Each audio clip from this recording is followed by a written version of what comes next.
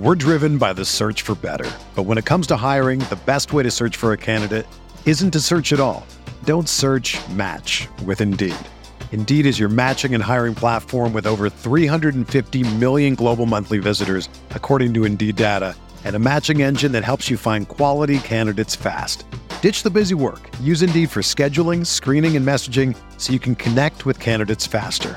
Leveraging over 140 million qualifications and preferences every day, Indeed's matching engine is constantly learning from your preferences, so the more you use Indeed, the better it gets.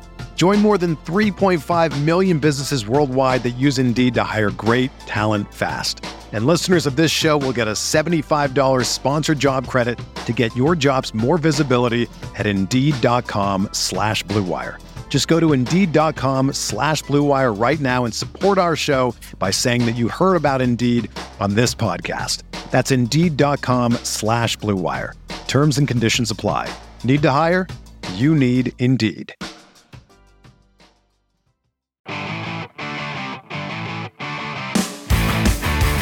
What's up, everybody? Welcome back to another episode of Stay Hot. I'm Bladen Kirk, joined as always by my two favorite co-hosts of all time in Matthew Sponhour and Theo Ash. We have a great episode planned for you all today. We're going to start off with a recap of the game that just ended, the Thursday night football matchup between the Steelers and Vikings, an absolutely great game to watch. And then we are going to hop into a segment that we have with YouTube megastar Rusty Buckets, good friend of Matt's. Speaking of Matt, how are you today? I'm doing all right. I've had to restart my computer twice because the internet keeps disconnecting, and if it happens again, I'm going to throw it out the window that I'm sitting in front of. But outside of that, very, very good. All right. Theo, how are you? Well, I just got done with finals. This was kind of my first day of break. Bladen, I know you're going through the same thing. Matt, you dropped out, finals so as well. You don't know anything about this grind, and I'm doing good because of that. I'm ready to get going on break. You're dangerously close to dropping out yourself from what I've heard, Theo. Maybe don't knock it till you try it. How about? Hey, I mean, I wish I was with you, but I gotta get my licks in somewhere. You know, it is what it is. School is an interesting place to be. But before we get into everything we want to talk about today, make sure you all leave a comment, review, all the great things you've been doing to help promote this podcast on all platforms. And if you haven't yet, make sure you drop us a follow on TikTok at StayHotPod for some great content there as well. And we are done with the Ed Sheeran hat giveaway. It's over. All right, so the last three winners of the Ed Sheeran hat giveaway, their YouTube usernames are Carson Janess, _Mexican58, and Nick Perkins. So congratulations to you all for winning the Ed Sheeran hat giveaway. We're done with it. It's over. We've been doing it for, I feel like, 10 years, and I'm glad it's done. You know what else I'm glad is, or maybe I'm not glad it's done, but maybe Vikings fan are glad it's done, is the Thursday night game, which they barely got out of alive, even though they were up 29-0. Yeah, this was a pretty normal Viking game, I'd say. Pretty typical average game for the Vikings, giving up almost a 29-point lead to an offense that with a quarterback who can't really push the ball down the field. Very strange, but the Vikings can't play in a normal game. Them and the Seahawks are the two franchises who will just never play in just a normal basic game. Something crazy has always got to happen, and tonight was no different. So it's almost a normal game. It's something you'd expect. Almost a normal game for the Minnesota Vikings. They were up 29-0, and then after that, the Steelers' first touchdown drive, right? Yeah, first touchdown drive was they scored with 2 minutes and 11 seconds left in the third quarter. Damn, yeah. and they had the ball with the last drive of the game. They drove all the way down, and they almost scored a touchdown. Pat Freiermuth had it in his hands. It was a nice throw by Ben. Great throw, and was almost a great catch. But Harrison Smith is that guy, and he makes a perfect play on the ball. Smith is a Hall of Famer in my eyes, and maybe that's Easily. me just watching his whole career as you're right. being a Minnesotan and being a Packer fan. I've watched a lot of Harrison Smith, but I think that gives me good authority to say that dude's been an elite safety basically every year since I think he was drafted in 2012, 2011. So that's almost a decade now. And I don't know what else he has to do, man. He's so good. And tonight obviously came through huge and pretty much won that game for the Vikings there at the end. Nice throw by Big Ben. And he has not been all that horrible this year. He's been maybe just below average. You've been led to believe, even by this podcast, a little bit that he's just garbage. He hasn't quite been that this year, but he's certainly limited in a lot of ways. Do you think he's I'm leaning that he's not completely done after this year. I think that if the Steelers draft a guy, because they're going to be a little bit too good to get one of the top guys, I think there's a real possibility he sticks around another year as a bridge quarterback. They would have to re-sign him to another year. I think his deal is up after this year. Yeah, and I just don't know if they're interested in that. But the other thing from this game that I'm seeing a lot of dialogue on, I don't know if you guys have seen this, but Claypool, 40 seconds left, no timeouts. Catches a first down. It's 4th and 1. Big conversion, nice catch. Mm-hmm. And with no timeouts and the clock running down, he starts striking this pose, like this elaborate first down celebration. That's awesome. And the lineman comes up and rips the ball out of his hands and is like, dude, get set. And he doesn't know where to go. Claypool's on thin ice in Pittsburgh. I mean, you can just feel it with he requested they play music at practice, and Tomlin seemed annoyed at him for suggesting that. And he had a personal foul earlier in this game, and you got shit like that happening. Not a very popular guy in Pittsburgh right now. And it's like, man, that's such a freshman in high school error. It is. And it sucks because he's a good player. And he had a good game today. Like before that first down, he made an insane catch down the right sideline. And, you know, it really does just suck that you can be that good and just like make bonehead decisions, make bonehead mistakes like that. I find it a little hard to believe that they're just going to like throw in the towel on him because he's really talented. Yeah. But I do think that is not a fantastic look. And I'm sure if I check Twitter right now, they'll probably agree. The thing I'm thinking from this game is like, was Zimmer done if they lost? Like if they blew really might be with a long he was a god. Yeah, with a long week, this is kind of the time, you know, when you get those extra days after a Thursday night game, you get extra time. That would have been the time to part with him. And if it was a bad, embarrassing loss tonight, I think he would have been done. I think he really would have been done. So that was coaching for your job, Mike Zimmer, I believe, after that loss last week to the Lions. And going back to Claypool, Tomlin's just clearly done with him. That's my thing. Like Tomlin has got to be just fed up. And this whole year for I think Tomlin's been an incredible coach this year because they have they've got Cam Hayward, TJ Watt, and Deontay Johnson. And those are really the only three players who've been really good for them this year.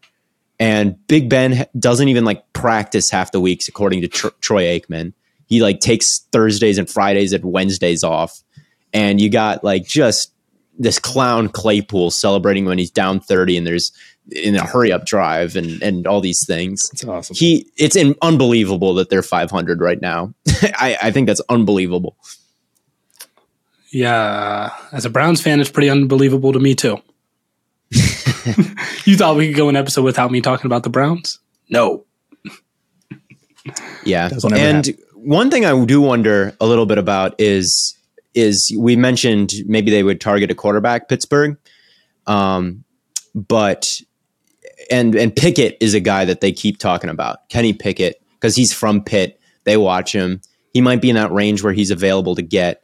But the thing with Pickett, and this transitions into maybe what we'll talk about next, the fake slide got banned. They ended up getting rid of that. So I thought that was maybe a little bit of an overreaction to just like totally ban it right away. Bladen, what are your thoughts? No, I totally agree. I think it was a complete overreaction. My thing, and a lot of people kind of agreed that it is a little broken, right? That you can just like fake a slide because a defender basically has to give themselves up. The problem is that doesn't happen with a lot of frequency, right? If they didn't, like with Rod Woodson, just like bullying wide receivers, if they weren't like, yeah, you can't do that, right? Corners would just interfere all the time. They absolutely would. If you had as an offensive lineman, if they didn't call holding penalties, you would hold on every single play. And they still do hold a lot. And there still is a lot of pass interference. But it does not, like, you did not have to make a rule to stop people from doing a fake slide. How many times is someone going to do that?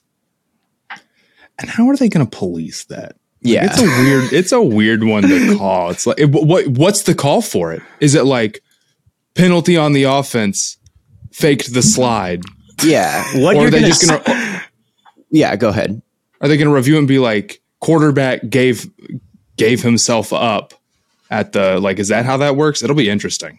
What you're going to see is mobile quarterbacks hit like a juke, like a hezzy, and you're going to see the play blown dead when they try to do that, even though they may not have been trying to fake a slide. You're going to see a quarterback throttle down and try to just do a juke move in the open field, and the play is going to get blown dead, and everyone's going to be like, what a fucking stupid rule this is. This is going to be a negative consequence. Now what you can do as a defender is if a quarterback does do that, just stand straight up. Yeah. Just give up on I thought the play. He was giving it up. Yeah.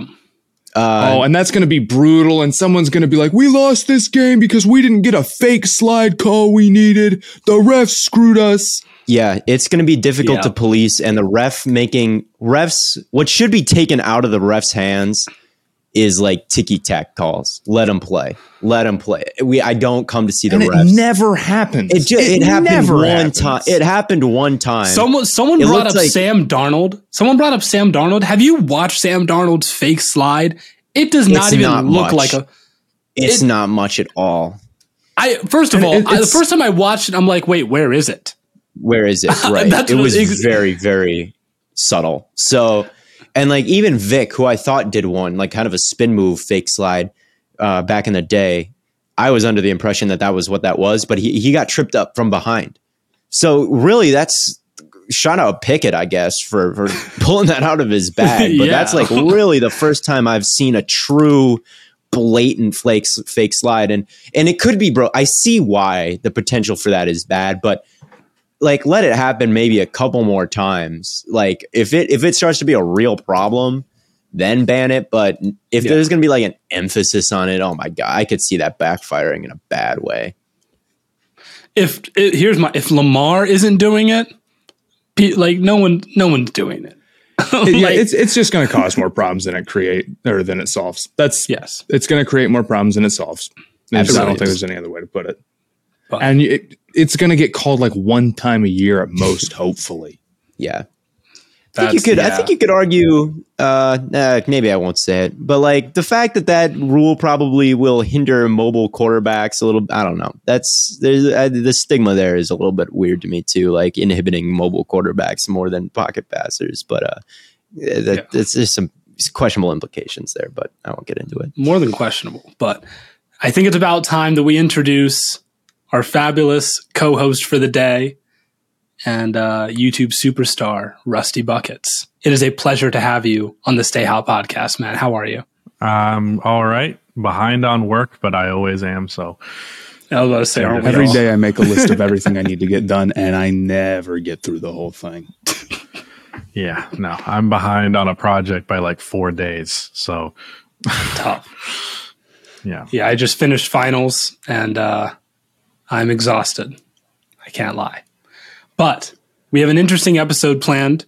We want to go over some NBA stuff. In particular, the first segment we want to do is contenders versus pretenders.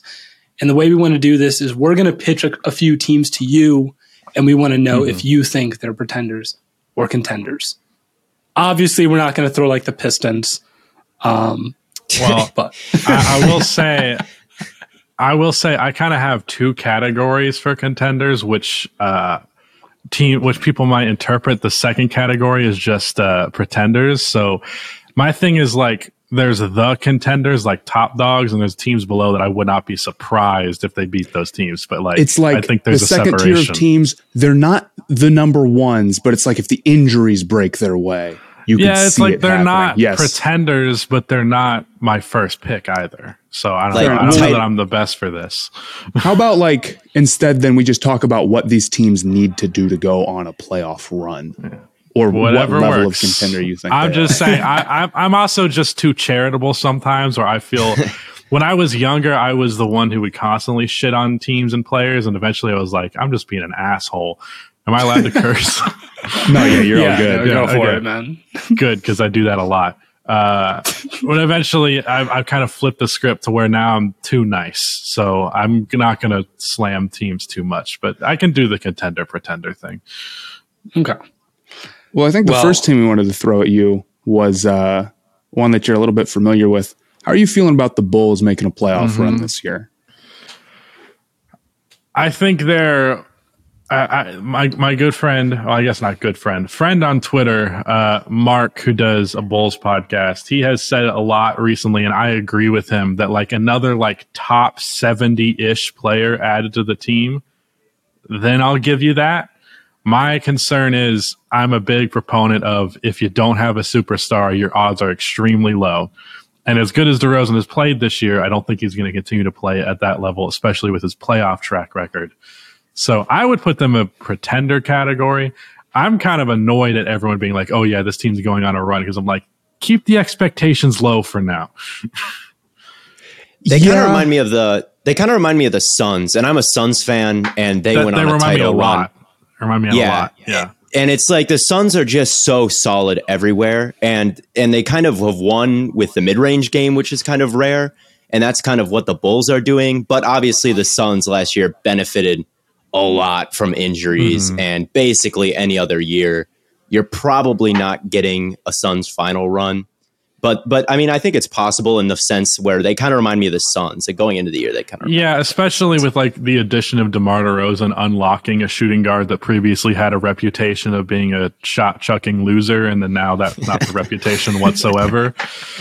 But DeRozan's not as good as Chris Paul. He's played better than Chris Paul ever has on the Suns this year, but I don't expect that to hold up. He's shooting like almost 60% from mid range. Like that's not going to hold. Yeah.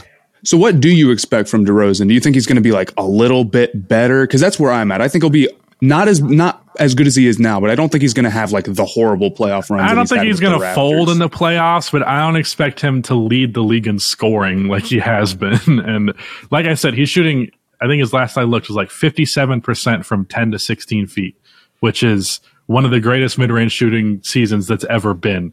And that's 10% better than his career average. That's not going to hold. If it does, I'd be happy to be wrong, but I don't expect it to.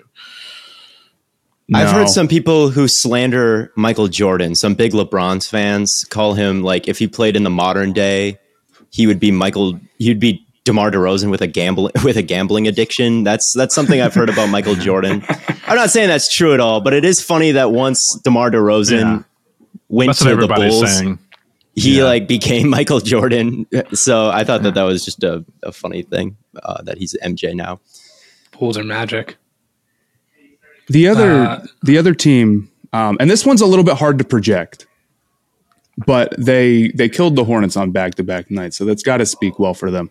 The 76ers maybe are hard to say because we don't know how the Ben Simmons situation is going to unfold, but where do you have them as a playoff team? Because they've been great with Embiid on the court. Yeah, and also Tyrese Maxey breaking out. But, well, first of all, just the Embiid being on the court thing can be a problem sometimes. But second to that, I just don't believe, like, I think, they do have a superstar, because I would consider Joel Embiid that, even though it's harder to win with a superstar who's a big man in today's game. And I'd say the pieces around him aren't bad for sure, but I think you need one true star level player on top of that. And I think Tyrese Maxey might be there next year, but I don't think he's quite there right now. So I would go pretender for sure. That's what I think. It's like they have a lot of guys who can be good. Like you can get good Tobias Harris games or Seth Curry or Tyrese Maxey, but they do not have like the elite perimeter creator that you need night in and night out. Nor ones that you can rely on a consistent basis. Like, that's the thing that I credit to the Suns most of all, is that they are the most consistent basketball team that I've ever seen in my life. Every single night you get the same shit from the Suns. Win, lose, or draw is dependent on the opponent. And you can't get a draw in basketball, but it's more fun to say it that way. How do you feel about Doc Rivers? And do you think that he's a little bit overrated as a coach, like some of the dialogue has been after continuous playoff failures? He might have been. I don't think he is anymore. I think people think the terms of, like, obviously he's not a great coach, but I think he's like right middle of the pack, where it's like, it's definitely a step up over Brett Brown, but also he's not going to be like the guy who brings you to the promised land either. Yeah, I feel like with the Sixers, I mean, you look at everybody who makes a playoff run, almost everybody, it's like, oh, they got the injury breaks. And there might not be a team less likely to have injuries go their way than a team led by Joel Embiid, unfortunately. Yeah. Like one take I gave on Twitter is like, if Joel Embiid stays healthy, he'll win an MVP. And I'll never be proven right or wrong on that, most likely. No. Well, another thing, and this is a strong take that I have that I might end up making a video on someday. I just fully believe in the modern NBA, if your best player is a big, that big has to be very, very unique, like a Jokic or a Giannis. Those are just inherently unique big men to, Joel Embiid is more or less a traditional center. Like, he's about as 90s as it gets in the modern game, even though he shoots threes sometimes. But I think that type of player is just inherently harder to win with. And that's not the player's fault. That's just the direction that the game has gone. Yeah. Do you think that it'll get to a point where that'll kind of switch back, like the pendulum? Like, do you think at one point the three ball will be such a thing and everything will get so spread out that in the future we will see like the return of the dominant big man? Or do you think like the cycle with cable and streaming services? Yeah, maybe a little bit, where it's like maybe teams just get so focused on the three, they get so small ball that eventually the pendulum will shift? Or do you think the three ball is just too efficient and that just will get more and more exploited? I think you could make the argument that a part of what makes that type of stuff so successful is teams and players and coaches still being stubborn about going in that direction, where it's like the push and pull of the old versus the new. But once everybody's in on the new, it's not as effective. Like, it's like if everybody's special, nobody is. Right. I could see that, but I feel like that's going to take like a decade before that happens. Yeah. I think eventually we'll get to the point, because right now it's sort of like if you're tall enough, you can still get in the league just to go do tall guy things. And at some point the game will progress where everyone absolutely has to shoot threes. And then we'll start teaching even tall guys from a young age, you absolutely have to shoot. And then maybe you start to see a switch where if they're learning to shoot early on. I think that in general, big men were kind of like destined to go away, but then these incredibly talented big men just completely got in the way of that. Like Jokic and Embiid are so damn good that it held back what I think otherwise was the natural evolution. If those guys didn't exist, if those guys didn't come to be, then I think right now very few teams would be rolling out traditional centers, at least to the extent that they do. But it's like you have to have a guy to match that guy. You have to have a guy to match Jokic. You can't afford that. That's something we were kind of talking about in a previous episode about the NFL, with just like with how, especially recently with like Mahomes and Lamar Jackson, a lot of teams are going smaller with their linebackers. And now you're seeing like so many teams get so good at running the football. And, Tennessee's been great. The Browns have started to lean more in that direction. Like, and even Baltimore, just these top tier rushing offenses. Yeah, as a football guy, that's what made me think of it, where everything is kind of cyclical in that league. And I was wondering if you kind of saw it going the same way in basketball. One more team, or we got two more, contenders or pretenders. Do you think at any point the Jazz can kind of break through? And win a title? The Jazz are fool's gold. The Jazz are fool's gold, and I'm tired of every single goddamn year Jazz fans like, y'all sleeping on the Jazz. Yeah, I'm not sleeping on a second round exit. I'm tired of this shit. It's not The Jazz are not real. The Jazz are they're a team built for the regular season, and they just don't do as well in the playoffs. They don't crumble in the playoffs, but they're not it. They're not there. I think they strike me as a team that's, because there's some teams in NBA history where you're like, they're very good and they'll probably cap out at like, they'll make the Western Conference Finals 1 year with this core. They'll like find a way, or they'll get the matchups just right, or they'll get an injury break in one series. If they keep at this for 3 more years. Ironically, that sounds like the 80s and 90s Utah Jazz. Yeah, I was about to say that's like what the Jazz, like in their history, have existed to be. It's just like the Jazz history is being not good enough, but still good. It's like I think like a Portland, obviously not very similar teams, but Portland's a team where like that core is good. They're a good team, although they've not been so hot this year. No. I think it's because they got to change. They got to change their name. The Utah Jazz is the worst. Like there is no Jazz in Utah. They need to change their name to the Rockies or the Rocks or the Stones. They just need to be more accurate to the area. Call them the Utah Mormons. Yeah, Utah Mormons, and then maybe they can get out of it because they're trying to be something they're not. And if the players can't feel like they're themselves, they can't be themselves. How can they play well?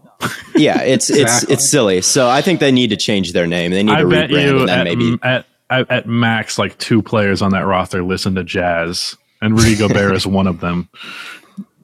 Rudy Gobert, I don't care. This might be a hot take. I don't know if you disagree, but like I know statistics love Rudy Gobert, and like he wins all the Defensive Player of the Year awards. Maybe this is just because I'm a Suns fan and the Jazz are kind of our rivals, but I don't like Rudy Gobert. I don't like him, and I don't respect him.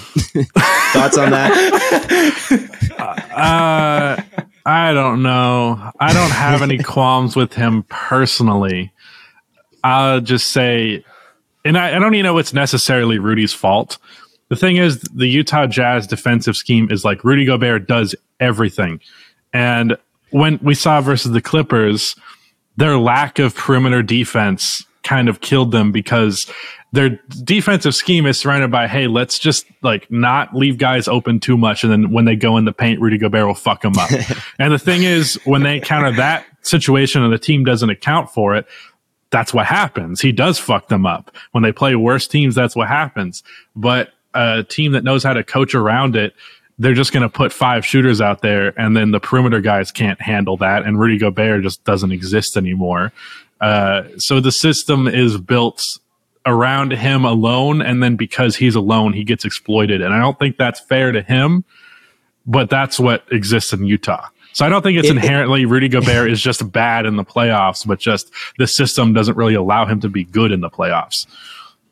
I'm absolutely sure you're right. I just don't like him. I just don't like him.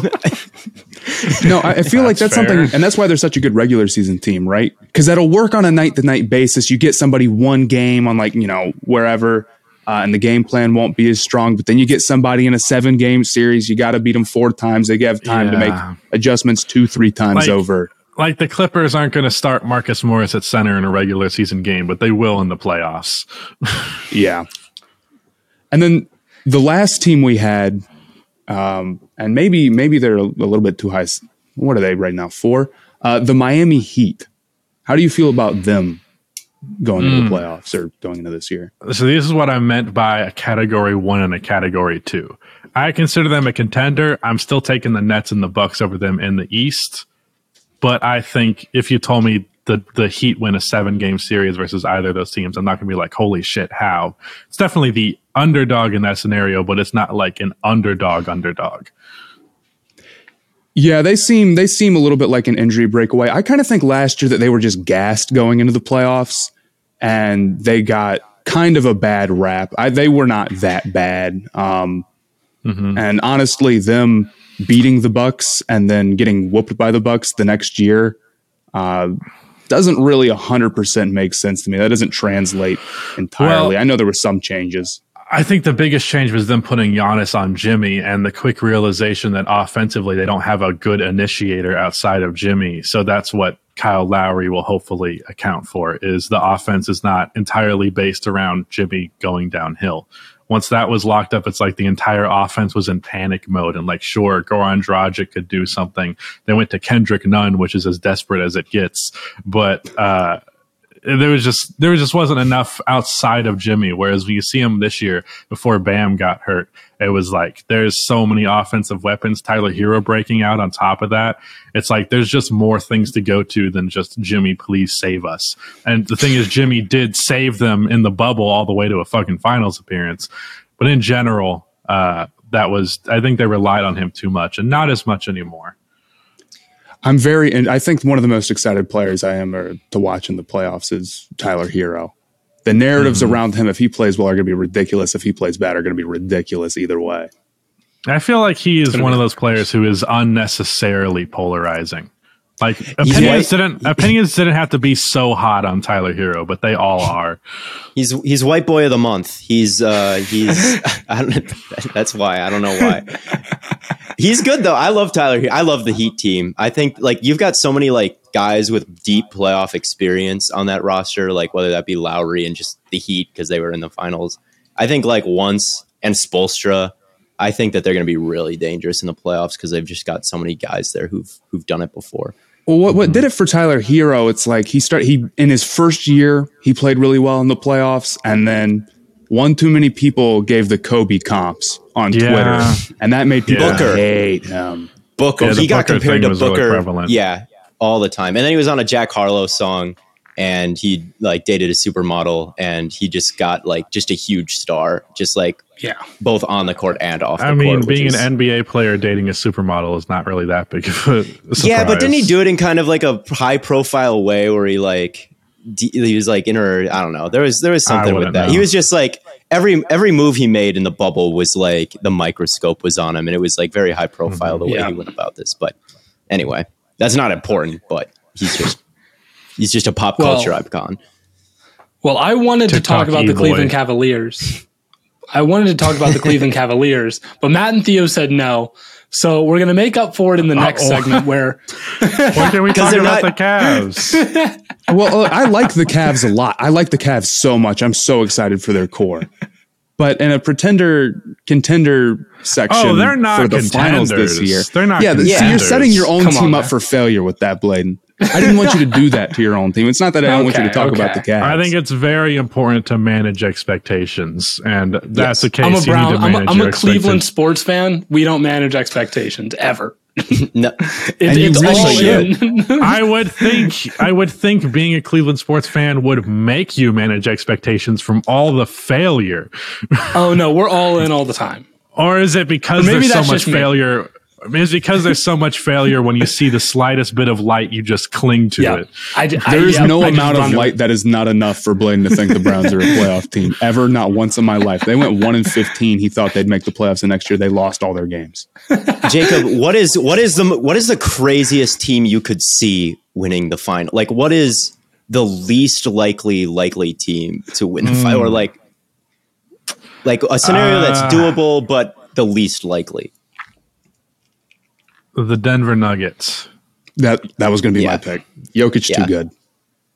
But like the thing is, like it's kind of a cheat answer because theoretically MPJ and Jamal Murray should be back by the time the playoffs are starting. And at that point, I'm a big believer in the Denver Nuggets. A fully healthy Nuggets team, I think, is about as good as it gets. Like fully A-tier contender, everybody healthy. So that's kind of a cheat. It's like if the Nuggets right now, fuck no. I don't care how good Jokic is. Yeah. Not a chance. But everybody healthy for sure. And that I don't know that I even like that answer because everybody healthy, to me. At least it's to me.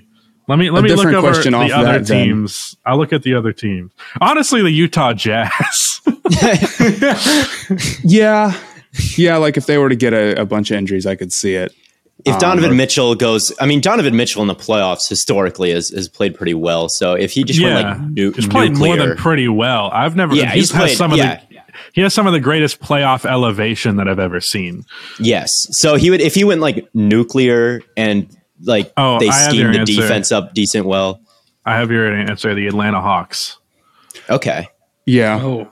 Yeah. If their offense is cooking. Trae Young has been insanely good this year. Yeah, and their defense... He's elevated again. It was weird. Trae and Clint Capella both started off the season real shitty, and they just completely flipped the script, and now they're fine. But they have a little bit of an uphill battle because of how bad they started. Yeah. Yeah, they're probably... I don't know if they can get in position to have an easy series round. Oh, I don't think so. Even if you were like the 4 or 3 seed in the East, it might not happen because there's good teams. It's a little bit deeper than it has been before. Trey would have to go like Curry mode. He'd have to be in his just some Steph Curry shit, and then maybe it could happen. And he's capable of that. I believe he's capable. I'm glad he's finally hitting his threes this year because that's been the thing where he takes those shots, but he doesn't really make them all that much. I'm getting dangerously close to pushing the Trae Young top 10 narrative. He's not quite there yet, but he's. I see a lot of people already pushing that. Dare we say he's in a similar tier to Dame and Kyrie? Yes. I mean, I have him ranked above Kyrie. I do. Kyrie is a weird player to rank because the problem with Kyrie, that's the greatest player I've ever seen, and then others like whatever. The problem with Kyrie is like if you break it down category by category, you're like, well, he has like the best handles of all time. Oh, he's like the craziest finisher of all time I've ever seen. Oh, he's a crazy efficient shooter. So you're like, how is that not, way better than Trae Young? The thing about the finishing with Kyrie is that he shies from contact, but the difficulty of his stuff all the time, he puts up crazy circus shots, but if you're afraid of contact, that makes you worse as someone who drives because you're not going to get to the line like Trae Young does. Yeah, and so I think Trae Young's just a better number 1 than Kyrie. I mean, we've never really gotten that many chances to see Kyrie as a number 1, but when we have, it's not like we've seen him do what Trae does. I'm also impressed with Trae with the new foul rules. It was someone where it was like that could really affect him because that was a lot of his game was drawing fouls. But he's maybe having the best season of his career, whereas someone like I think transitioning into our next guy, James Harden, has kind of faltered, and that's one thing we wanted to ask you about. Mm-hmm. Do you see him turning that around, or like how bad has it been? Well, my initial reaction, because as I mentioned earlier, I'm extremely charitable with this kind of stuff. Yes. I originally went in with the angle of defending him, where I was like, look, James Harden, I think like 5 times led the league in scoring separate. Like if you take free throws away from everybody, led the league in scoring. So it's not as though the only way Harden scores is he gets free throws. But what I didn't take into account, and I saw brought up a few times, and eventually I caved to that, yeah, that's probably true, is while he only gets to the line like 11 free throw attempts per game in his peak, it's the way in which he manipulates the defense for the fear of him drawing fouls that results in opportunities for him that aren't resulting in fouls, but otherwise would not be there if they weren't afraid of his foul baiting. So like Ricky Rubio defending him from behind, like that kind of shit's not going to happen now. So a lot of the way that he scored separate from actually just getting to the line was the fear of him getting to the line. So it's kind of like how a lot of Steph Curry's inside game is great because the fear of his outside game. So a lot of Harden's scoring was from the fear of his fouling, or him getting fouled, and that's not the fear anymore.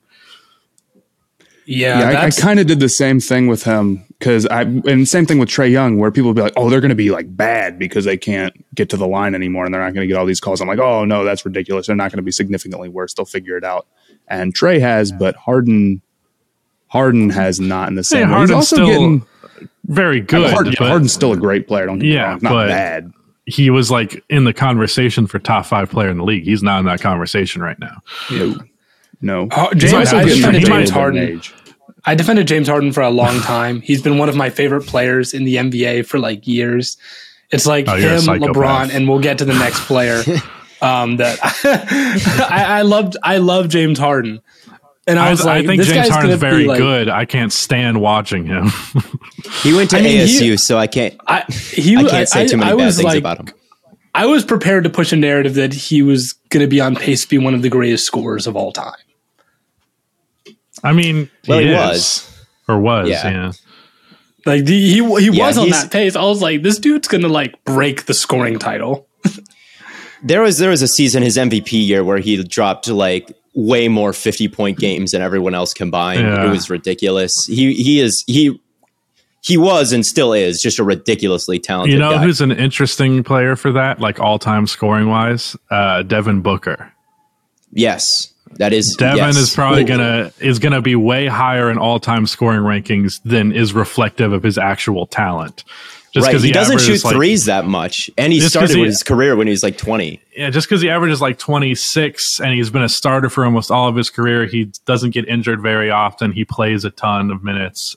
Just kind of, as long as his injury track record continues to hold up, he might finish with like 30K, even though he's not like that dude. Yeah, it's hilarious. I think it was last season was the first time in his career where he hit, I can't remember the exact number. I think it was 7 threes in a game. It was somewhere in like the 5 to 7 threes in a game range. It was like crazy low from what you'd expect. It's interesting because he came him into the league with Klay Thompson comparisons. That's just not even close to the type of player that he is. Yeah, I love D-Book, and as a Suns fan, I love D-Book.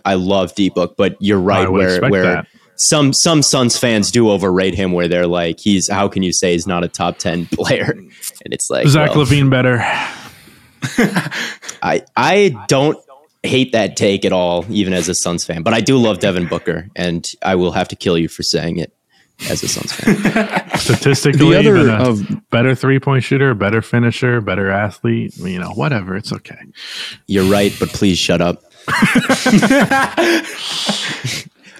The other of Bladen's favorite players that we wanted to talk about them underperforming is De'Aaron Fox. I love De'Aaron Fox, man. Not had the absolute best season, or maybe hasn't had the best shooting season. Yeah. Well, the thing is he's struggling to get to the rim, so that makes his shooting even worse. Where do you see the career projection for him going forward? I don't know. This season's so weird to me. Where like every time I look at him, like surely that's going to solve itself, and there were 20 games in and it still hasn't. So I don't have a strong opinion. All I know is one of their 3-guard tandem with Davion Mitchell being the new one. Like I don't think that's going to really work long term. So one of them needs to be out. I don't know. I don't have a strong opinion on De'Aaron Fox right now. And it seems like the Kings would know that they can't keep all of those guys. Mm-hmm. So do you think they're looking to move one now, or do you think they just let him play a little bit longer? I think just let him play. I don't know. They're the Kings. We can't expect them to make the right decision. Yeah, it's like, am I expecting the Kings to have some tactile plan? Like they're probably like fucking winging it as they have been. Hey, don't talk bad about the Sacramento Kings while De'Aaron Fox is there, man. I think Bladen is obsessed. That's stupid. Bladen is obsessed with this. You should want the Kings to do well for De'Aaron Fox to do well. I just want De'Aaron Fox to do well. I don't really care about the Kings. But if you want De'Aaron Fox to have more respect and to be treated like more fans thinking he's that great, winning does that, and the Kings doing better does that. So it's kind of correlated. The King's success is his success unless he's not a part of it. I thought that De'Aaron Fox would be able to kind of elevate and send. don't look at me like I'm crazy, man. You're crazy when it comes to the city of Sacramento and thinking he's the greatest city in the world. I think he's good. I don't think he's that good. Yeah, that's a lot to ask you. I was just hoping that when he came out of college, superstar athlete, great defender, and I was like, maybe in a couple of years he'll like get his shot down, and it just hasn't happened yet. So I'm just disappointed. That's all. Fuck. R.I.P. Can I ask you one more question, and then maybe we'll let you go?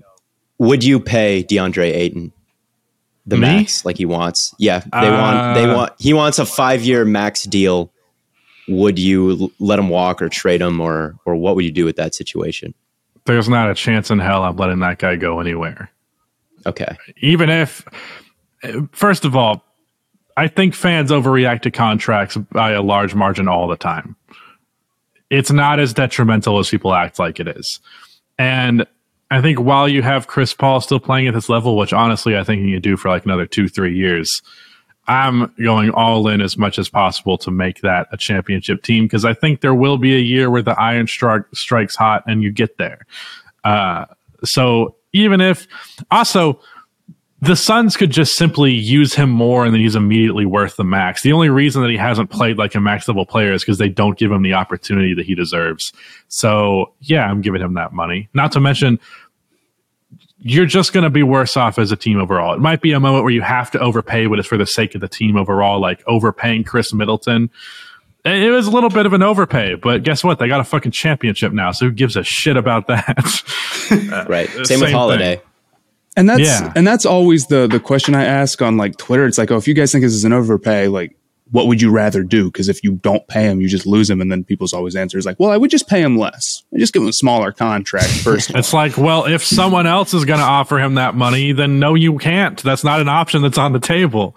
Like OKC is immediately offering a max contract to DeAndre Ayton when he goes into free agency. And now they have to worry about that because they made a fucking boneheaded decision. And if the player knows that the team would be better off giving them the max than just letting them walk, then they're going to ask for the max every time. Yeah, sometimes you just don't have the leverage and you can't get something great going for you, but it's better than just fumbling the obvious move. Sometimes fans and even fucking GMs will like try in a million IQ something that takes 0 IQ and then it is a waste of everybody's time and makes a huge mistake. What Pacers trades do you want to see? Sabonis to the Kings, Miles Turner to the Hornets, Karis LeVert to the Mavericks. Miles Turner to the Hornets is needed desperately. Yes. It's needed desperately. My best friend, Bobby, is a Hornets fan, and he has been bitching about that center spot since we were in middle school. So I would like to see that change. Matt, also, what about Cody Zeller? I live 3 hours from the Hornets arena, so I see their games all the time. I want to see a good Hornets team, and they've been good this year, but fucking Mason Plumlee is a bitch to watch. Oh my God. So I would love Miles Turner there, even though I love PJ Washington at small ball 5. That's not sustainable, especially if you're worrying about like facing Embiid in the playoffs or something like that. Miles Turner is good and a center, and that's exactly what the Hornets need. Karis LeVert, ball handler. I want that next to Luka.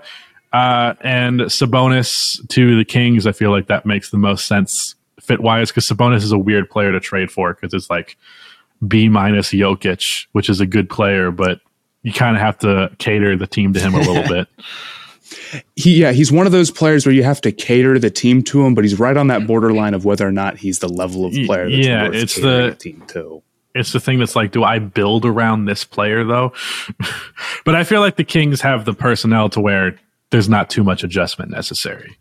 And we just talked about the guards. Yeah, they've got the guys that maybe it works for a trade for. Give them Davion and a contract filler and Marvin Bagley and a first round pick or two, and I think you got the guy.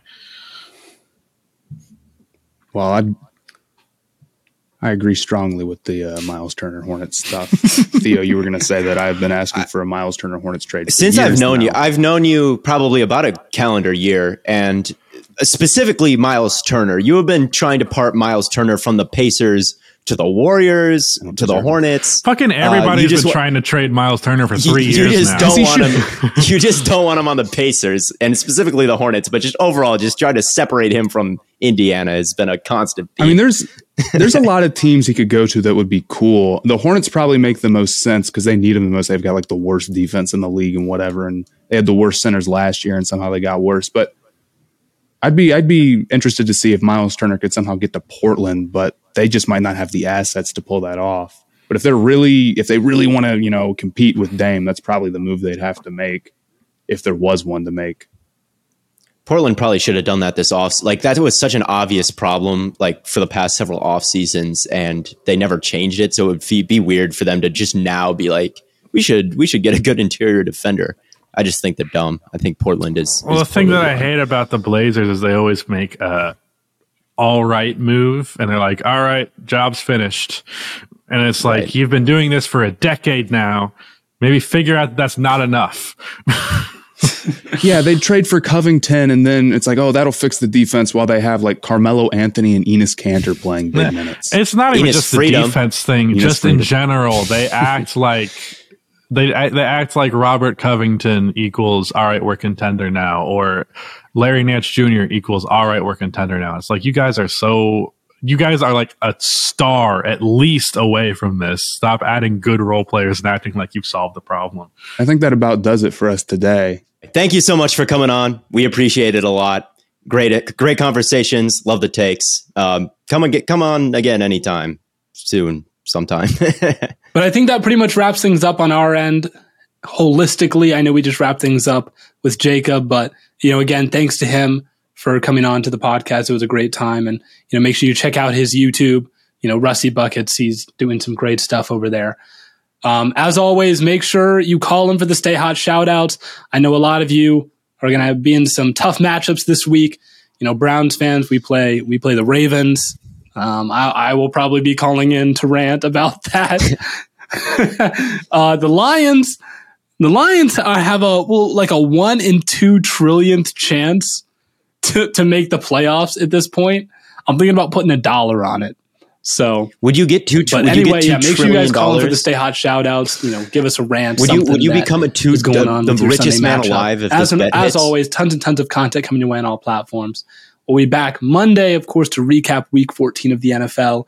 Don't miss out on everything coming your way on all platforms. And until next time, as always, from Corn Boy, Gambling Addiction Boy, and Lemon Boy, we will catch you on the flippity flop.